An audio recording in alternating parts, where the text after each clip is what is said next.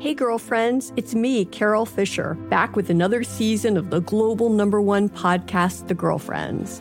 Last time, we investigated the murder of Gail Katz. This time, we're uncovering the identity of the woman who was buried in Gail's grave for a decade before she disappeared. Join me and the rest of the club as we tell her story.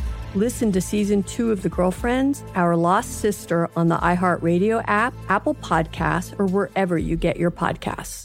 MTV's official Challenge podcast is back for another season. And so are we. I'm Tori Deal. And I'm Anissa Ferreira. The wait is over, guys. All Stars 4 is finally here. And this season takes it to a whole new level. Old school legends, modern power players, and ex-lovers are all competing in Cape Town, South Africa for the prize of $300,000. And we're going to be right here along with you fans, covering every episode on the podcast. Listen to MTV's official Challenge podcast on the iHeartRadio app, Apple Podcasts, or wherever you get your podcasts. Imagine you're a fly on the wall at a dinner between the Mafia, the CIA, and the KGB. That's where my new podcast begins. This is Neil Strauss, host of To Live and Die in LA, and I wanted to quickly tell you about an intense new series about a dangerous spy taught to seduce men for their secrets and sometimes their lives. From Tenderfoot TV, this is To Die For. To Die For is available now. Listen for free on the iHeartRadio app, Apple Podcasts, or wherever you get your podcasts. To make it, to be great at anything, the traditional, ordinary route doesn't always work. Sometimes you have to go out of bounds, seeking out a path that looks like no one else's, hustling, trusting your gut, even when other people tell you no. I'm Hannah Waddingham, and this is Hustle Rule, an audio docuseries featuring the untold stories of women soccer players around the world, based on the book Under the Lights and in the Dark, written by Gwendolyn Oxenham. Like the story you're about to hear, I know what it's like to be just outside your dream, to be on the brink, to have to keep pushing and pushing. In my own life, I did have to fight for every step of my success. Before I got Ted Lasso, I had been hammering at the door of television for a really, really long time, for like 25 years. I always got what I refer to as the also-ran parts, but I could never land the main role because I was in musical theatre, a leading lady on the West End stage. People treated me like, well, you're mainly a singer. And I was like, no, I'm not. Give me a chance. This is the story of a relentless chase, a player's refusal to give up. This episode is La Gringa, the Allie Long story.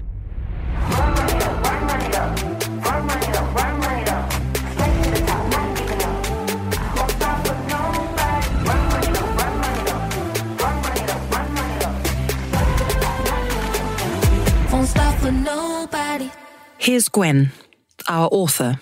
While writing my book, I was interested in the players so close to their football dreams, who put in triple days to stay ready and still don't get picked for the national team. 23 players make the World Cup roster. What's it like to be player 24? You watch your best friends make the team when they're 19, 20 years old. How does it feel to be nearly 30, still holding on, still hoping? Even though that's around the age, most of your heroes start retiring. But Allie still told herself, one day I'll play in the Olympics. I'll play in the World Cup. And to do that, to get there, she knew it would take something a little different, something nobody else was doing. In this episode, we head to the underground leagues in New York, to cutthroat games with high stakes, big crowds and cash prizes, where Allie Long plays against the men. This will be her proving ground.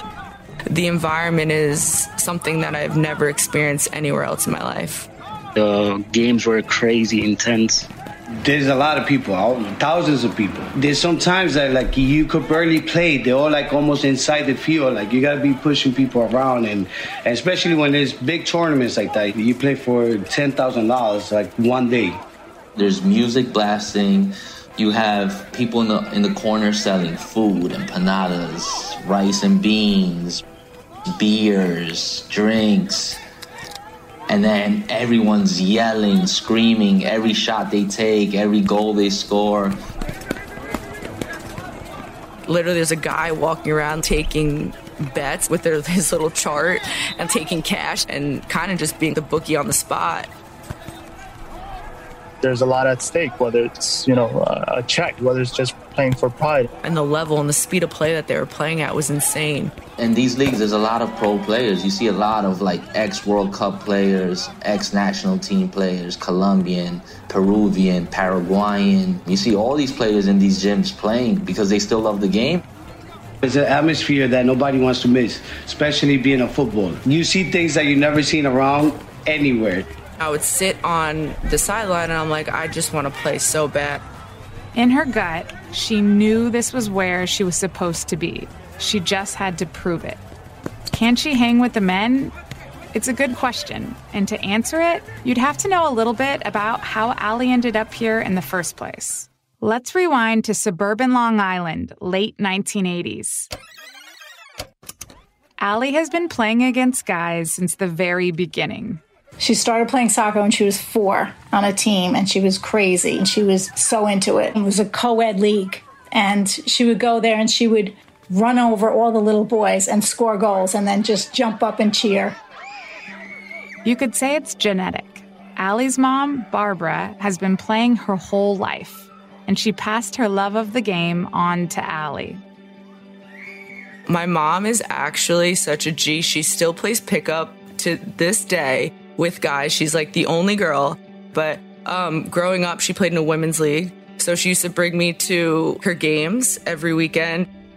We used to go out on the street in front of our house and kick the ball back and forth for hours and count how many times we could get it back and forth. And it would get dark out and we'd still be playing because the street lights would come on. And I love that summer air. And my husband would call us and say, come on in, we have to go in now, And when she was 11 years old, Allie made up her mind. She was going to play for the U.S. women's national team. Ever since I saw the 99ers win the World Cup, I knew right then that's exactly what I wanted to do. I didn't even think of another option. My mind was set. I wanted to play for the U.S. women's national team, and I wanted to win a World Cup. There was one national team player in particular who Allie really looked up to. I loved Mia Hamm growing up. I wanted her to sign anything. I didn't care. And one day, she got her chance. Here's her dad, James. Allie's grandfather, her biggest supporter, bought us tickets to a national team game against Australia.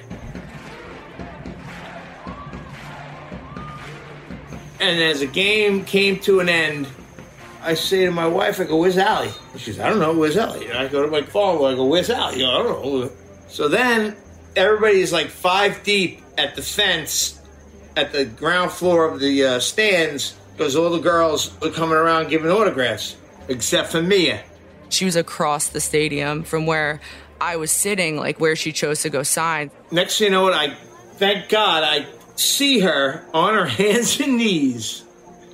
And she's crawling between people's legs, 5 deep. I'm talking 5 deep. And next thing you know, I see her climb over the fence. I'm like, what the? So then I shoot down, and I'm behind her. And actually, I had to push a few people out of the way. And I see her. Now she's running across the field. I literally hopped the fence. I don't even know how this happened, and ran to where she was. And I was like, can you sign this? And she signed it. And I hopped the fence back over. And my dad was like, you're out of your mind, but good job. You got her signature. She is relentless. She perseveres in every avenue and everything she does. And that's what makes all those champions champions. Her Mia obsession is part of why she transferred from Penn State University to the University of North Carolina, Chapel Hill, a legendary program for women's soccer. North Carolina for me was where the best of the best play. That's where Mia Hamm went. I wanted to be just like her, do what she did, and stepping on the same field that Mia did, and being coached by the same coach that coached me, and hearing what he said to her, and he's talking to me about it. Here's head coach Anson Dorrance describing Allie. She was sort of a street fighter, and we certainly like that quality in her. She is very good in possession. She sees the field beautifully. Her decision-making is exquisite, but the ring that rules them all is competitive fire. And if you want to have one ring to try to build your game on, that's probably the most critical one. And she had that in spades. The summer after her junior year at UNC, Allie's longtime club coach invited her to train with his men's semi-pro team in Long Island.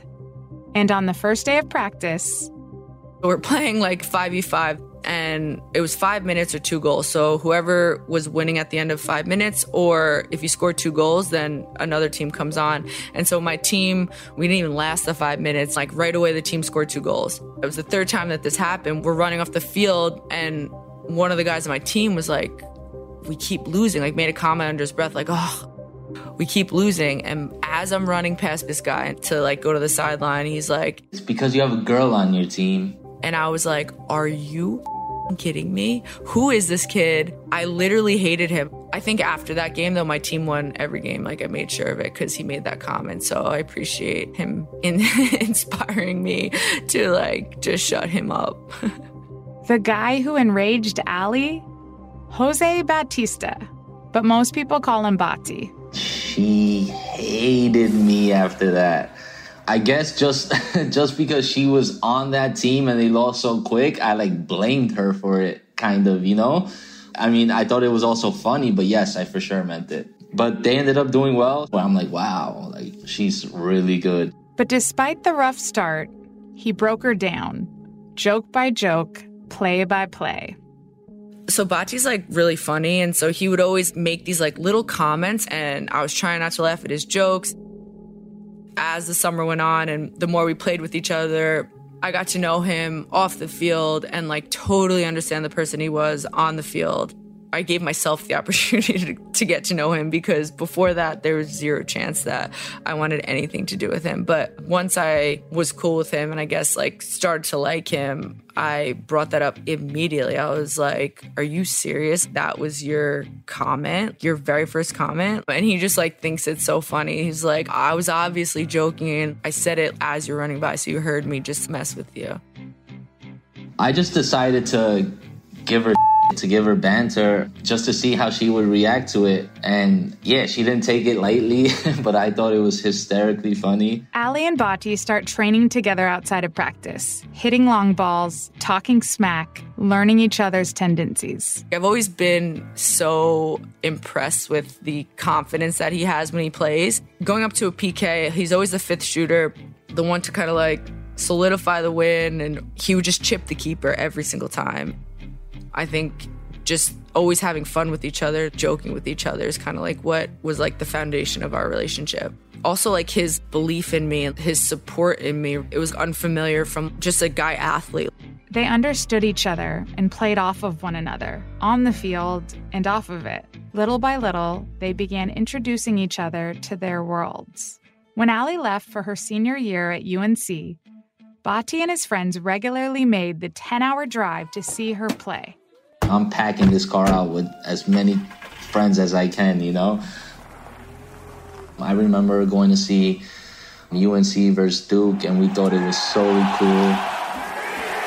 Like the rivalry, the tackling is extra, the cheering is extra. Just to witness all of that, it was cool. Especially like my friends who didn't go to college who got to witness that. Hey girlfriends, it's me, Carol Fisher. I'm so excited to tell you about the brand new series of The Girlfriends. In season 1, we told you about the murder of Gail Katz at the hands of my ex-boyfriend Bob. At one point, a woman's torso washed up on Staten Island and was misidentified as Gail. She spent 9 years in Gail's grave, and then she just disappeared. It's almost like it's become this moral obligation to find her. And that's what we're going to do. Find this missing girlfriend and tell her story. With the help of some of your favorite girlfriends from season 1, like my producer, Anna. Oh my God. My friend, Dr. Mindy Shapiro. Hi, it's Dr. Shapiro, and I'd like to speak with the deputy medical examiner. And of course, Gail's sister, Elaine Katz. Having no closure, it kills you. Join us as we try to solve a 35-year-old cold case. It's not going to be easy, but it's going to be one hell of a ride. What? I can't believe this. Listen to Season 2 of The Girlfriends, Our Lost Sister on the iHeartRadio app, Apple Podcasts, or wherever you get your podcasts. Something that makes me crazy is when people say, well, I had this career before, but it was a waste. And that's where the perspective shift comes, that it's not a waste, that everything you've done has built you to where you are now. This is She Pivots, the podcast where we explore the inspiring pivots women have made and dig deeper into the personal reasons behind them. Join me, Emily Tish Sussman, every Wednesday on She Pivots as I sit down with inspiring women like Misty Copeland, Brooke Shields, Vanessa Hudgens, and so many more. We dive into how these women made their pivot and their mindset shifts that happened as a result. It's a podcast about women, their stories, and how their pivot became their success. Listen to She Pivots on the iHeartRadio app, Apple Podcasts, or wherever you get your podcasts. I'm Stephanie J. Block. And I'm Mary Lee Fairbanks. And we host Stages Podcast. Binge close to 100 episodes. Hear the inside stories from backstage and behind the scenes as we go beyond the resume and into the heart of creativity and what it really takes to be in the business of show business. Don't miss our chats with this season's Tony nominees. If you love theater and entertainment, you are going to love Stages Podcast. Subscribe to Stages Podcast wherever you listen to your podcasts and visit us at stagespodcast.net. And after Allie takes Bati to her games, Bati introduces her to the games that meant the most to him. These underground futsal leagues with men from all over the world. Futsal is a fast-paced, smaller version of soccer, usually five-a-side, played on a gym court, using a smaller, harder ball. It originated in the 1930s in Uruguay. Football means everything to my family. They're immigrants from South America. My dad's Brazilian, my mom's Colombian, so it runs in the blood. I started going to these leagues to watch my dad and his friends play. The leagues have a rich history of fathers passing down the game to their sons.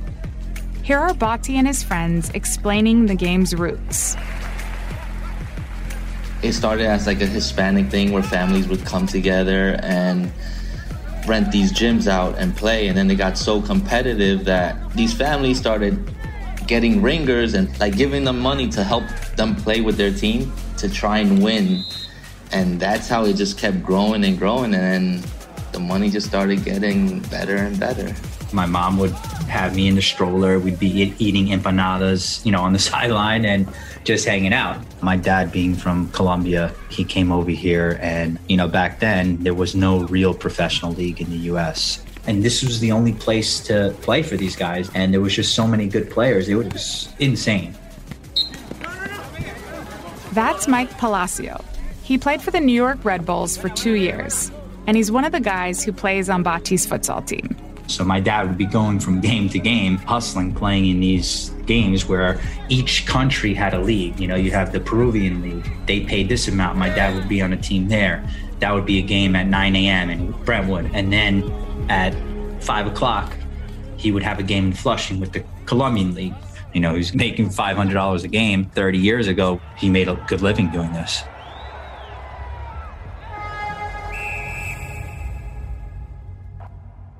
My name is Mohammed Mashriki from Flushing, Queens, New York, born and raised. I played soccer for the national team of Afghanistan for about 4 years.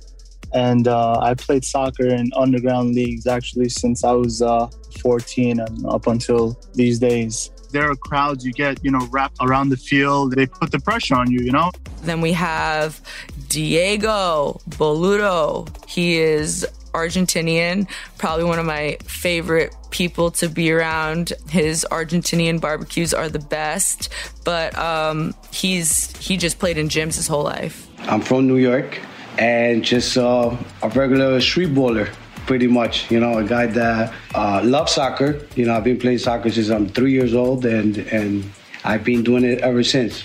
My name is Allie. I grew up in Medellin, Colombia. I was 9 years old when I got here. I used to work at a hotel in the city, not in the housekeeping department.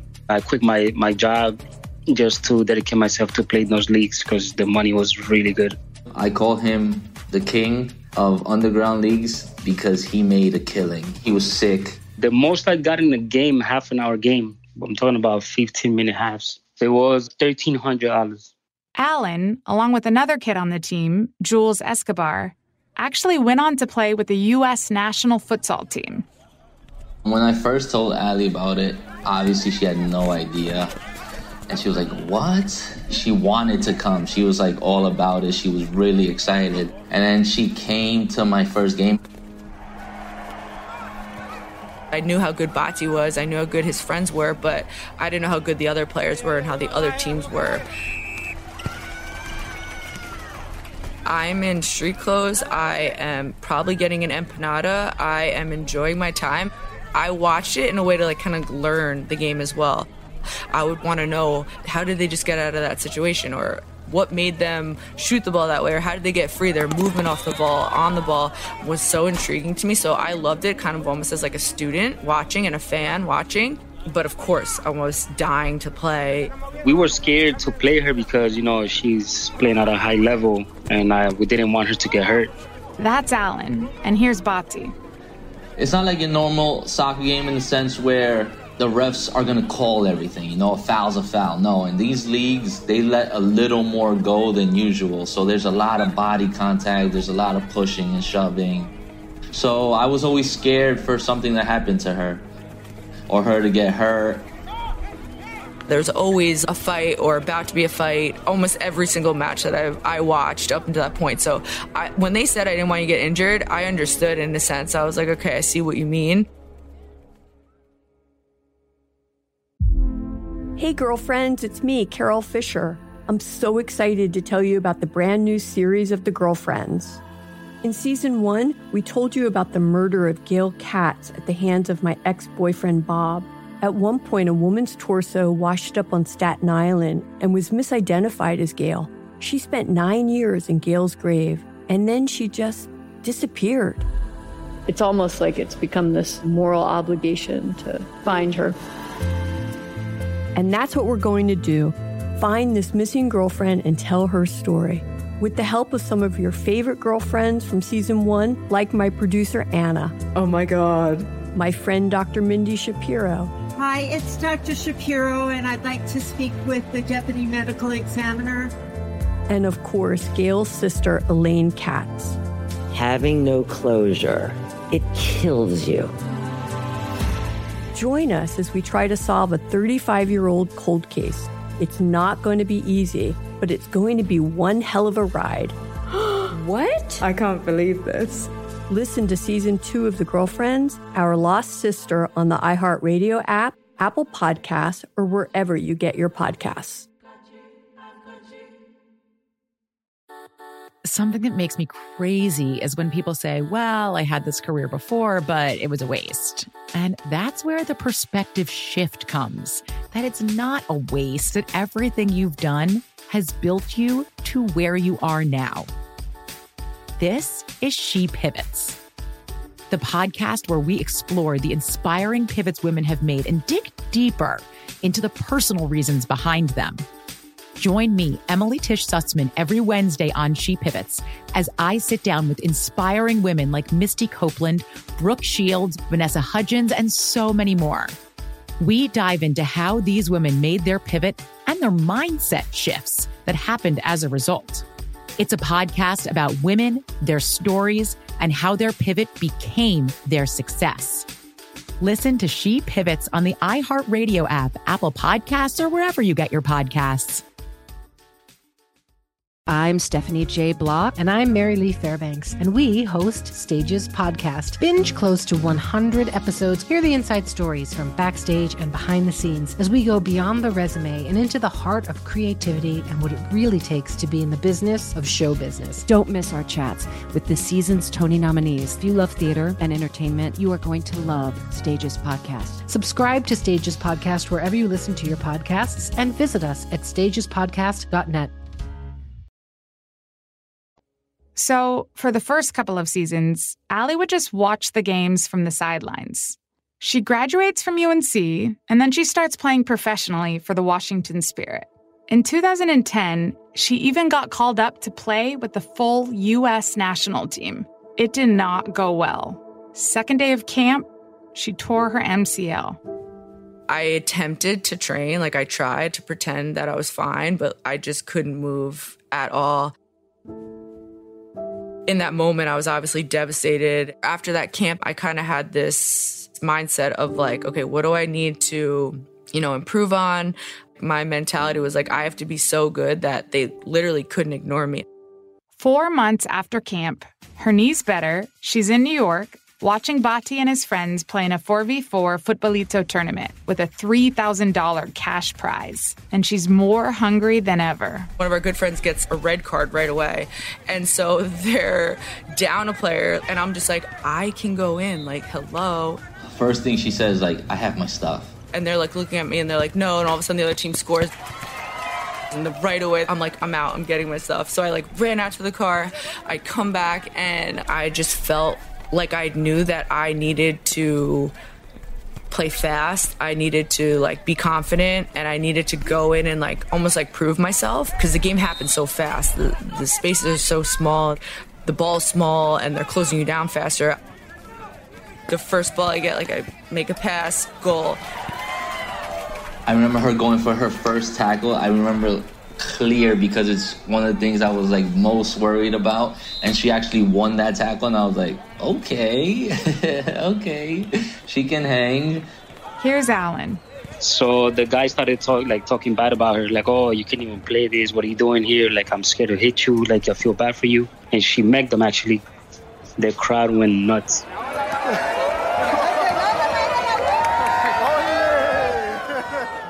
It was just so fun to be on the court with them and to be able to score and assist and win that game when they were losing was one of the best feelings. And to this day, I still talk to them for it. Let me tell you, Allie played the freaking game of her life. That's Diego. We beat them, we made it to the final, and there's so many kids, little kids, different ages, girls. He was following us all over the place. Obviously, Allie, because all the girls were so amazed. The little girls, they were oh my God, how she plays so good. The following weekend, I started talking to my teammates and coaches and yo, let's give Allie 5 or 10 minutes and here and there. And then that's how it went until she became one of us. You start hearing whispers and my friends on other teams are is Allie playing with you guys? I'm yeah, she's playing today. A lot of times after the big game that day, a lot of people leave. Everyone stayed to watch us play. And I think it was more to watch her play, to see how she would do, to see this girl gonna play with the men. The whistle's about to blow and the other team's looking at your team and you're looking at them and you're kind of just seeing who's on the other team. Are they good? Are they not? What's this game gonna be? Every time I'm on the field, right away, it's okay, they have a girl on their team. They're thinking that I'm going to be nowhere near as good as them without ever seeing me play. It's almost they will let me have the ball first. They won't really pressure me. Right away, I'm oh, you're going to give me space? Let's go. And then as soon as I start playing, they're okay. They know that they have to play me as if I'm a guy. I always loved it because it made me play it was the World Cup final every single time I was on the field. Occasionally, there'd be someone who didn't want her out there. And it was a playoff match, so the game was intense. Loser goes home. And we were playing older guys, and I played a one-touch pass, and he kind of just came in right behind me and hit me a little bit late. And I said something to him back, are you serious, or what are you doing? And he responded in Spanish, go play with dolls. And I actually didn't know what dolls translation was in Spanish. All of a sudden, the guys are in his face, and I'm what'd he say? What'd he say? And right away, I think Bati or someone said to me, he told you to go play with dolls. I was no, he didn't. Are you kidding me? But yeah, so after that, I was oh, I'm gonna I have to just score as many goals as possible. We won. And I don't know if I scored that many, but I scored a couple. And I think I said, like, you go play with dolls at the end. I didn't even know how to pronounce the word dolls. But guys like that were the exception. For the most part, she won everybody over. Every time she touched the ball, it was like, ole! She made a good pass, it was like, ole! And then as time went on, all you hear is la gringa, which means like the little white girl, you know, the blonde girl. Like, I'll get the ball and I'll make the most basic pass. And I think initially they're like kind of whistling like, oh, she completed her pass.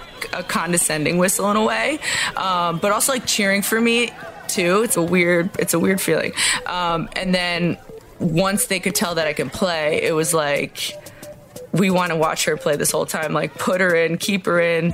Anytime I did anything, they would cheer, clap, yell at me in Spanish. It definitely started as kind of like, oh, good for her, you know, like she's playing, cool, let's cheer for the girl. And then as I earned the respect, or as the game played on, then it was more of like, okay, like we want to watch her play. There's been times where the gym is packed and we're down. We go down early and then Allie's scoring a goal here, 2 goals here, 3 goals here, and the gym's just going crazy. And then they're making fun of the other team because a girl's scoring on them. She would put on magic. She likes good footwork and all of that, and she would put on the show. Her dream, of course, is still to make the national team. After the Washington Spirit, she plays for New Jersey's Sky Blue, then for Paris Saint-Germain. But she always comes back here, to these gyms across Queens.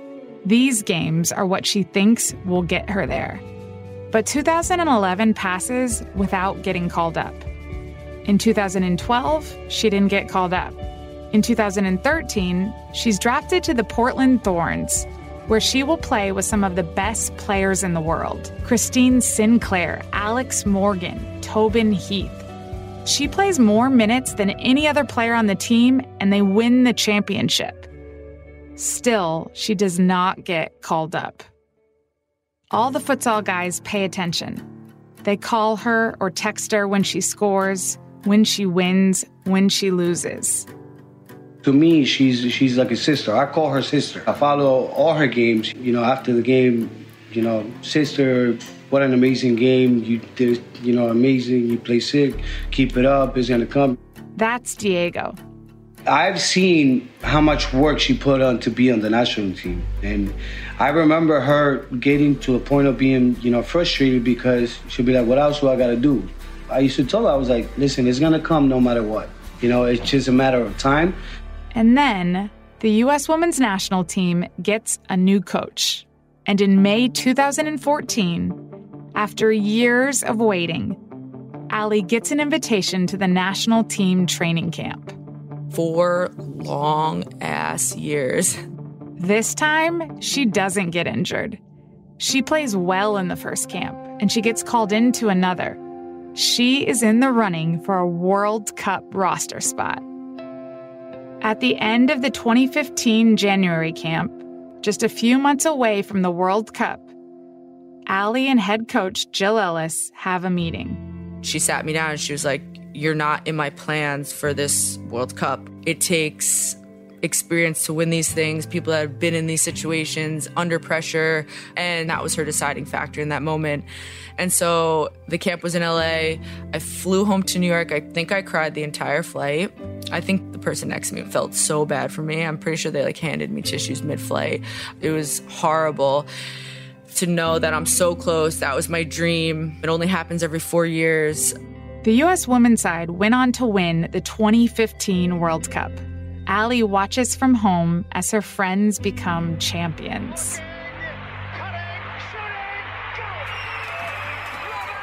It was hard, and at the same time, I want nothing but success for them, and I want them to be the best. So it was a bittersweet balance, for sure. I remember when she was trying to figure out a way to get some attention and make the U.S. full national team, we would talk all the time. That's Anson Dorrance again, Allie's coach at UNC. And she kept saying, Anson, what do I need to do? What do I need to do? What do I need to do? I finally said, well, Allie, let me give you the bottom line. If you score goals and create goals, It's undeniable. You're going to make it. The next season, playing in the NWSL, Allie has an even bigger chip on her shoulder. When you go to the World Cup, it's a 23-man roster. When you go to the Olympics for the next year, it's an 18-man roster. And so, like, the chances of me making, if I didn't make the World Cup team at 23 players, they just won it. Why are you going to change much to an 18-man roster? Everyone told me it'd basically like be impossible. And so, but I kind of like that. Like, I enjoyed them telling me that there's no chance. That season, she's named the team's most valuable player. And as a defensive midfielder, a position that doesn't typically score that much, she is the NWSL's second leading goal scorer. But again, she doesn't get called in. In January of 2016, there's a national team residency camp.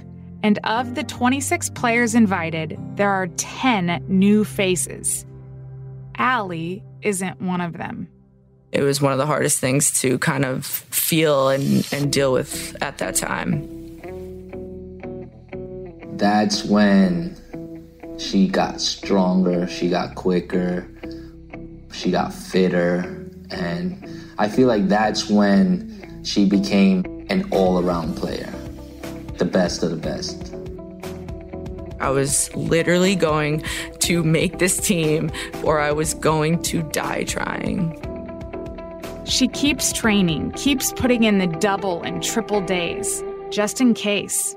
And as the next NWSL preseason begins, she's still playing like an MVP, even among international stars like Amandine Henry and Lindsey Horan. I felt the best I've ever felt.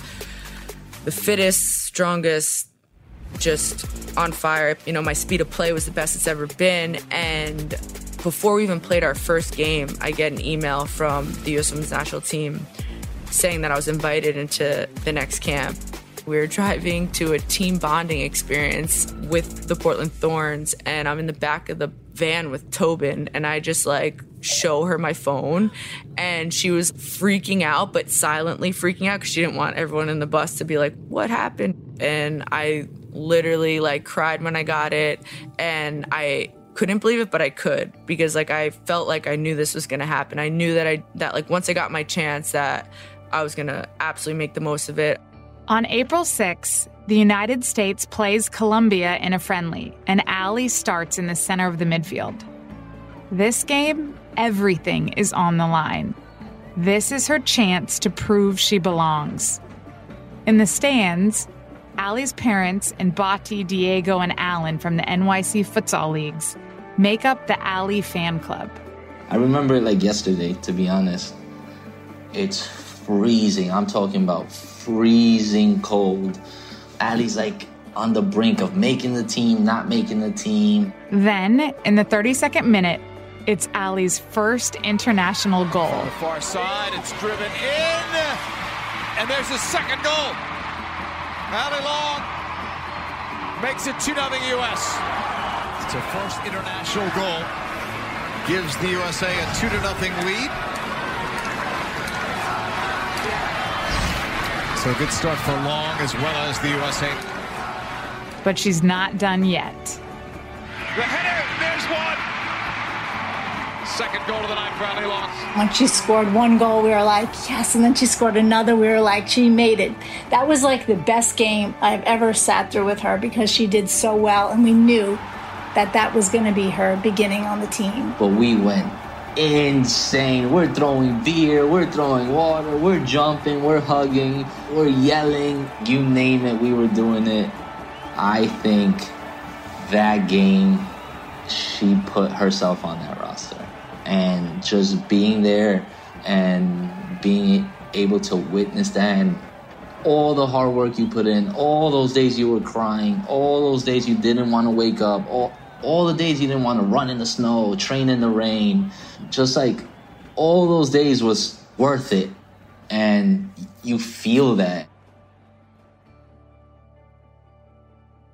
Every single player in those gyms, I have so much gratitude for all of them.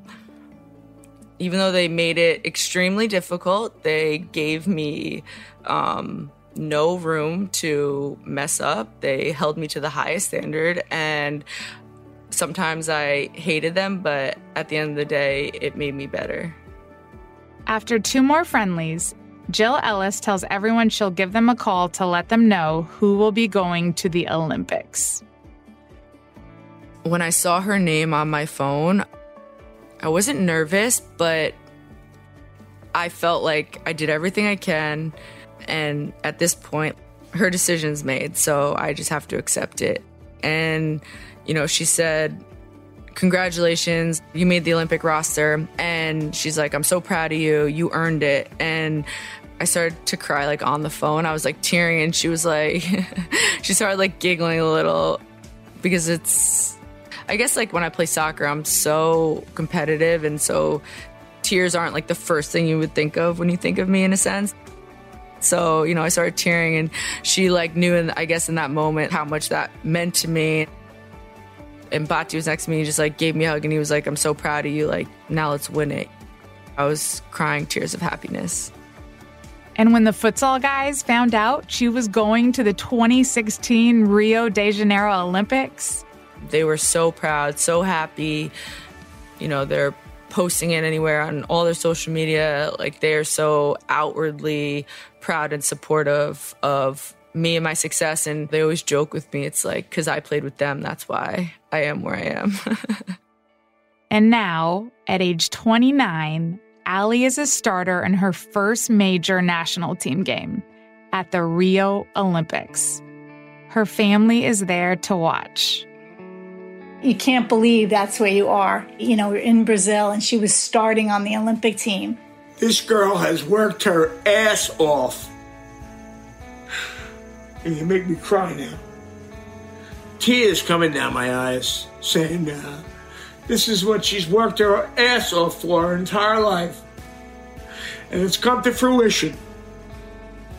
And against France, Allie is named Player of the Game.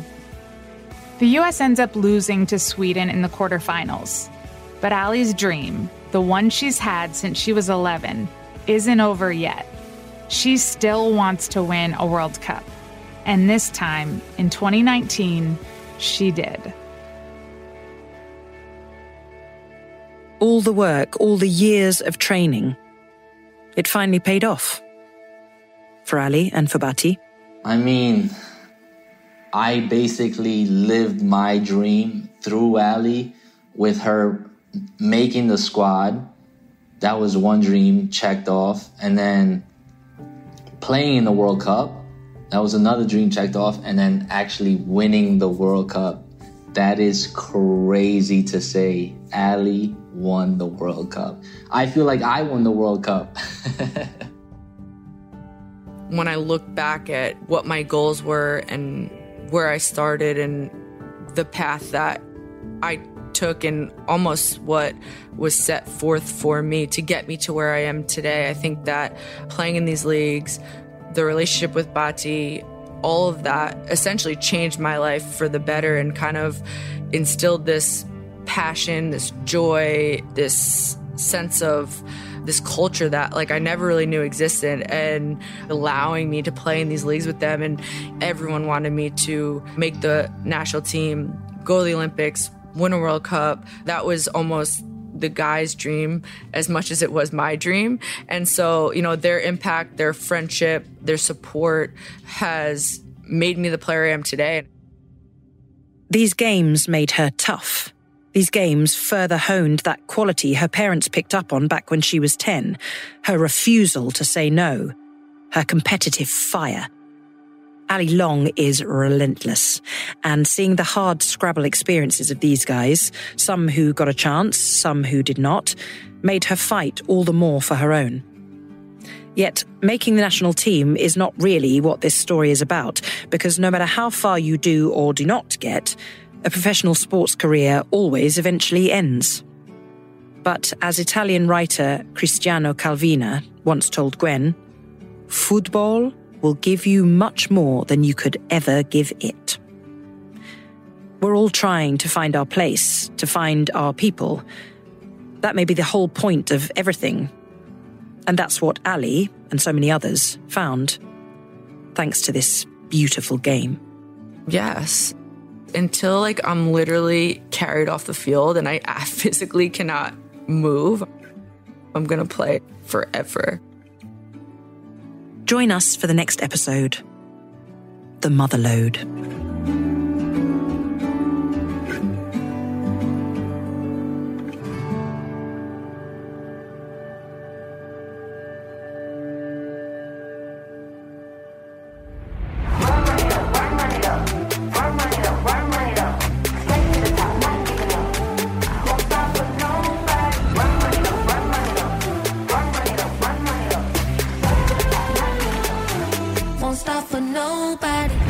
Hustle Rule is a production of Waffle Iron Entertainment, Range Media Partners, Observatory, Audio Up Media, and iHeartRadio. Written and directed by Gwendolyn Oxenham.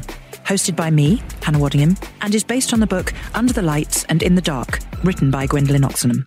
The executive producers are Justin Biskin from Waffle Iron Entertainment, Bo Ballaghan from Range Media Partners, and Sean Titone from iHeartRadio. Co-written by Ruth Hilton, produced by Gwendolyn Oxenham, Ruth Hilton, and Jordana Glick-Fransheim.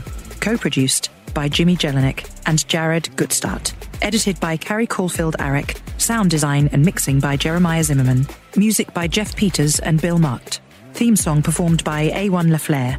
You'll find more podcasts from iHeartRadio on the iHeartRadio app, Apple Podcasts, or wherever you get your podcasts.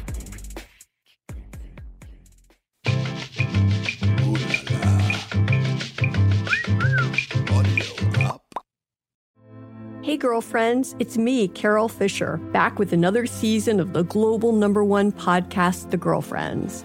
Last time, we investigated the murder of Gail Katz. This time, we're uncovering the identity of the woman who was buried in Gail's grave for a decade before she disappeared. Join me and the rest of the club as we tell her story. Listen to Season 2 of The Girlfriends, Our Lost Sister on the iHeartRadio app, Apple Podcasts, or wherever you get your podcasts. MTV's official Challenge podcast is back for another season. And so are we. I'm Tori Deal. And I'm Anissa Ferreira. The wait is over, guys. All Stars 4 is finally here. And this season takes it to a whole new level. Old school legends, modern power players, and ex-lovers are all competing in Cape Town, South Africa for the prize of $300,000. And we're going to be right here along with you fans, covering every episode on the podcast. Listen to MTV's official Challenge podcast on the iHeartRadio app, Apple Podcasts, or wherever you get your podcasts. Imagine you're a fly on the wall at a dinner between the mafia, the CIA, and the KGB. That's where my new podcast begins. This is Neil Strauss, host of To Live and Die in LA, and I wanted to quickly tell you about an intense new series about a dangerous spy taught to seduce men for their secrets and sometimes their lives. From Tenderfoot TV, this is To Die For. To Die For is available now. Listen for free on the iHeartRadio app, Apple Podcasts, or wherever you get your podcasts.